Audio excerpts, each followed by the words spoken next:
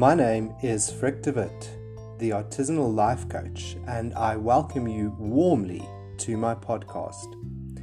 As a coach, I approach life with extreme curiosity, always trying to figure out what makes people tick. And since no one person is like any other, I am never bored. This realization led me to create Artisanal Life, a space where I want you to become the artisan, crafting a life only you know how to, with my guidance and direction. Come with me now on this journey and let's craft an artisanal world, one artisanal life at a time.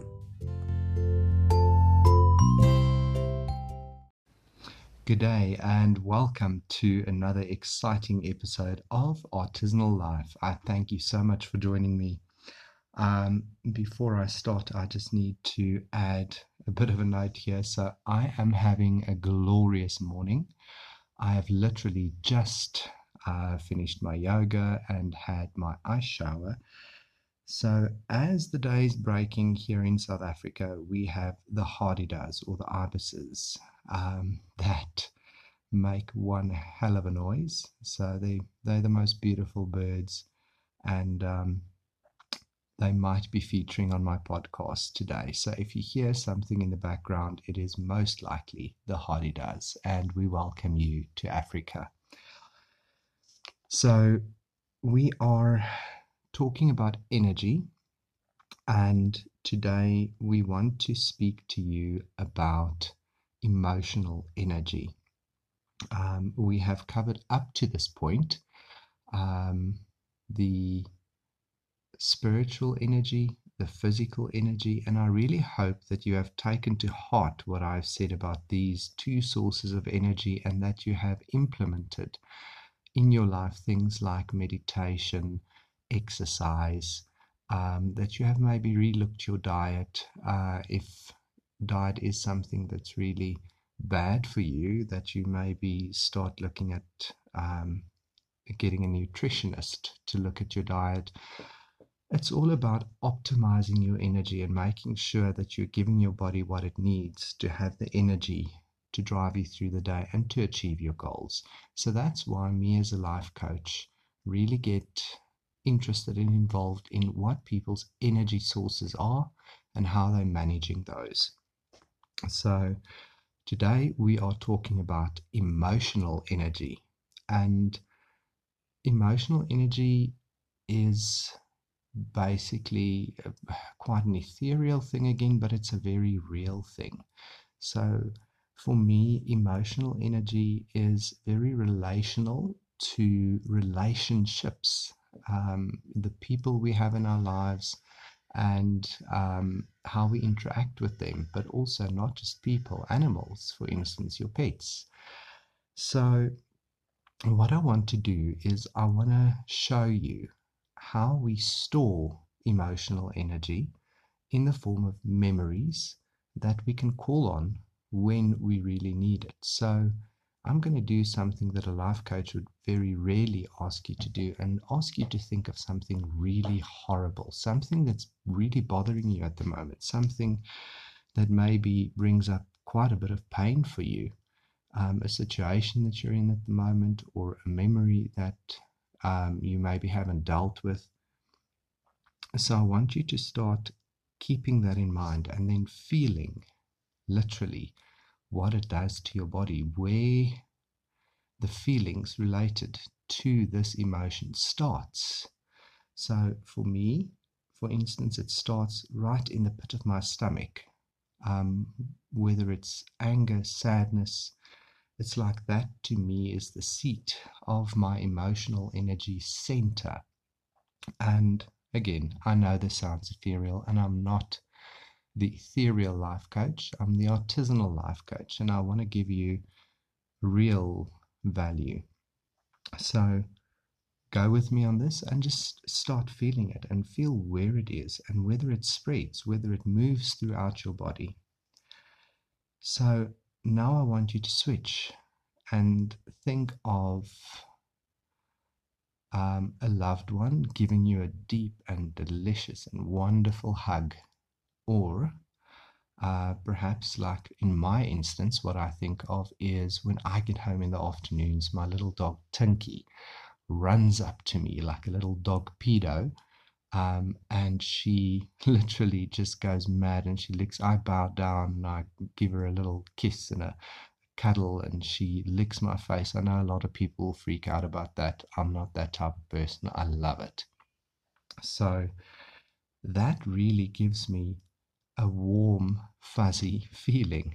It literally washes over my body. It's not like the anger or the fear or whatever that starts in the pit of my stomach. It literally is something that surrounds me and like almost gives me a little hug.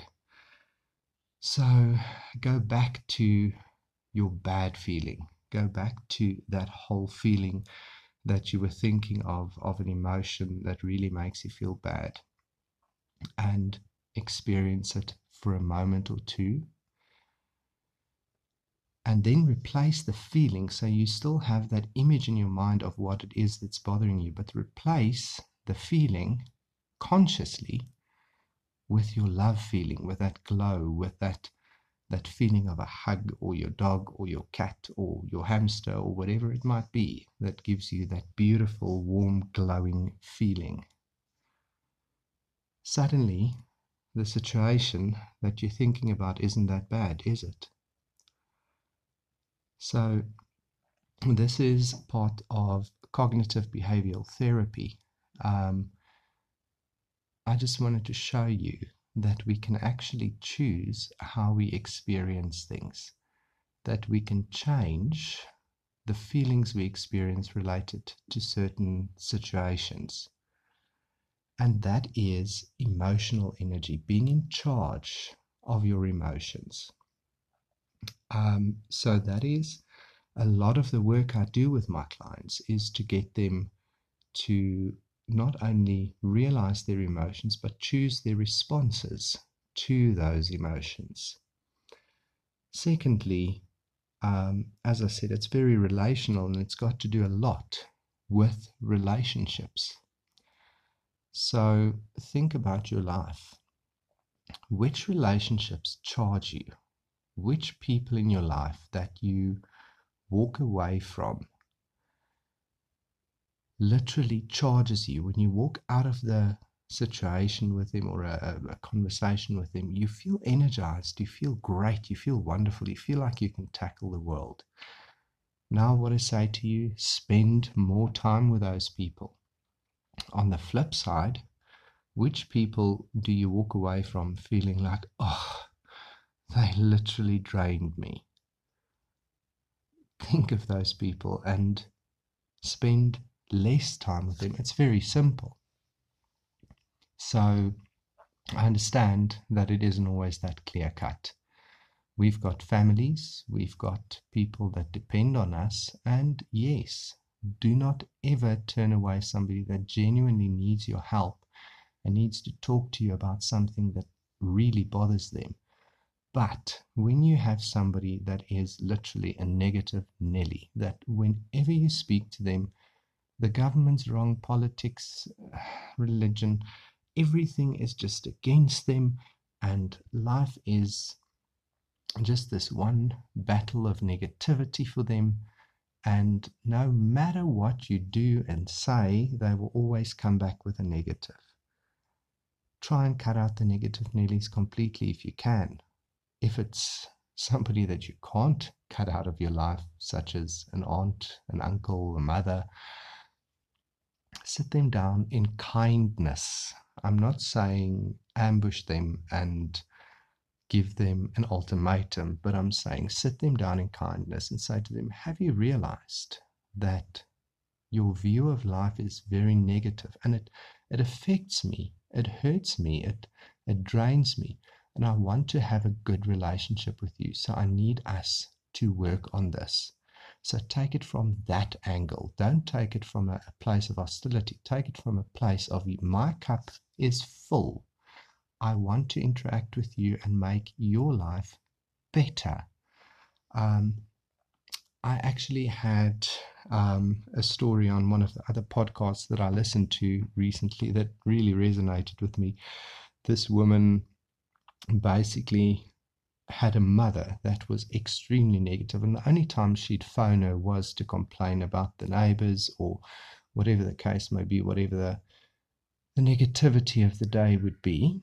And she literally eventually phoned her mother and said to her, "Listen, mother, I love you, but when you phone me and it turns into one of those negativity conversations, I'm not going to say a word, and I'm literally just going to put the phone down."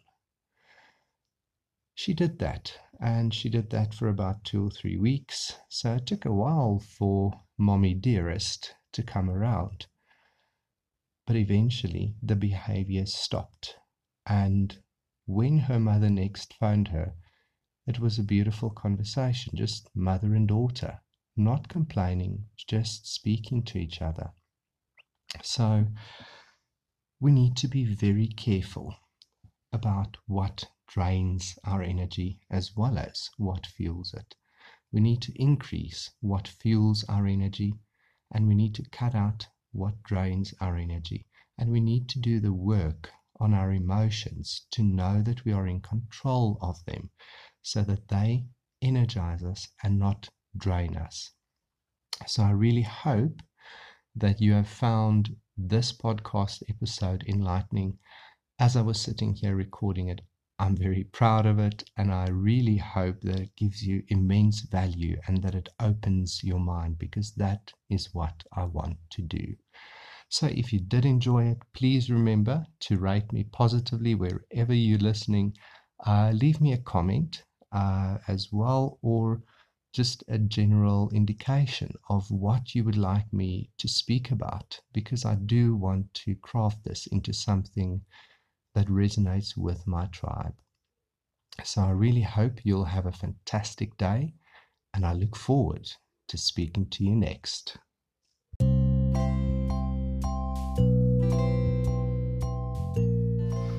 Thank you so much for choosing to listen to my podcast today.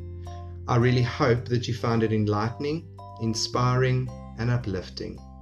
I'm sure you would like to see what else I'm up to, so please visit my website www.artisanallife.com, and while you're there, also subscribe to our mailing list so that we can send you amazing, inspiring content.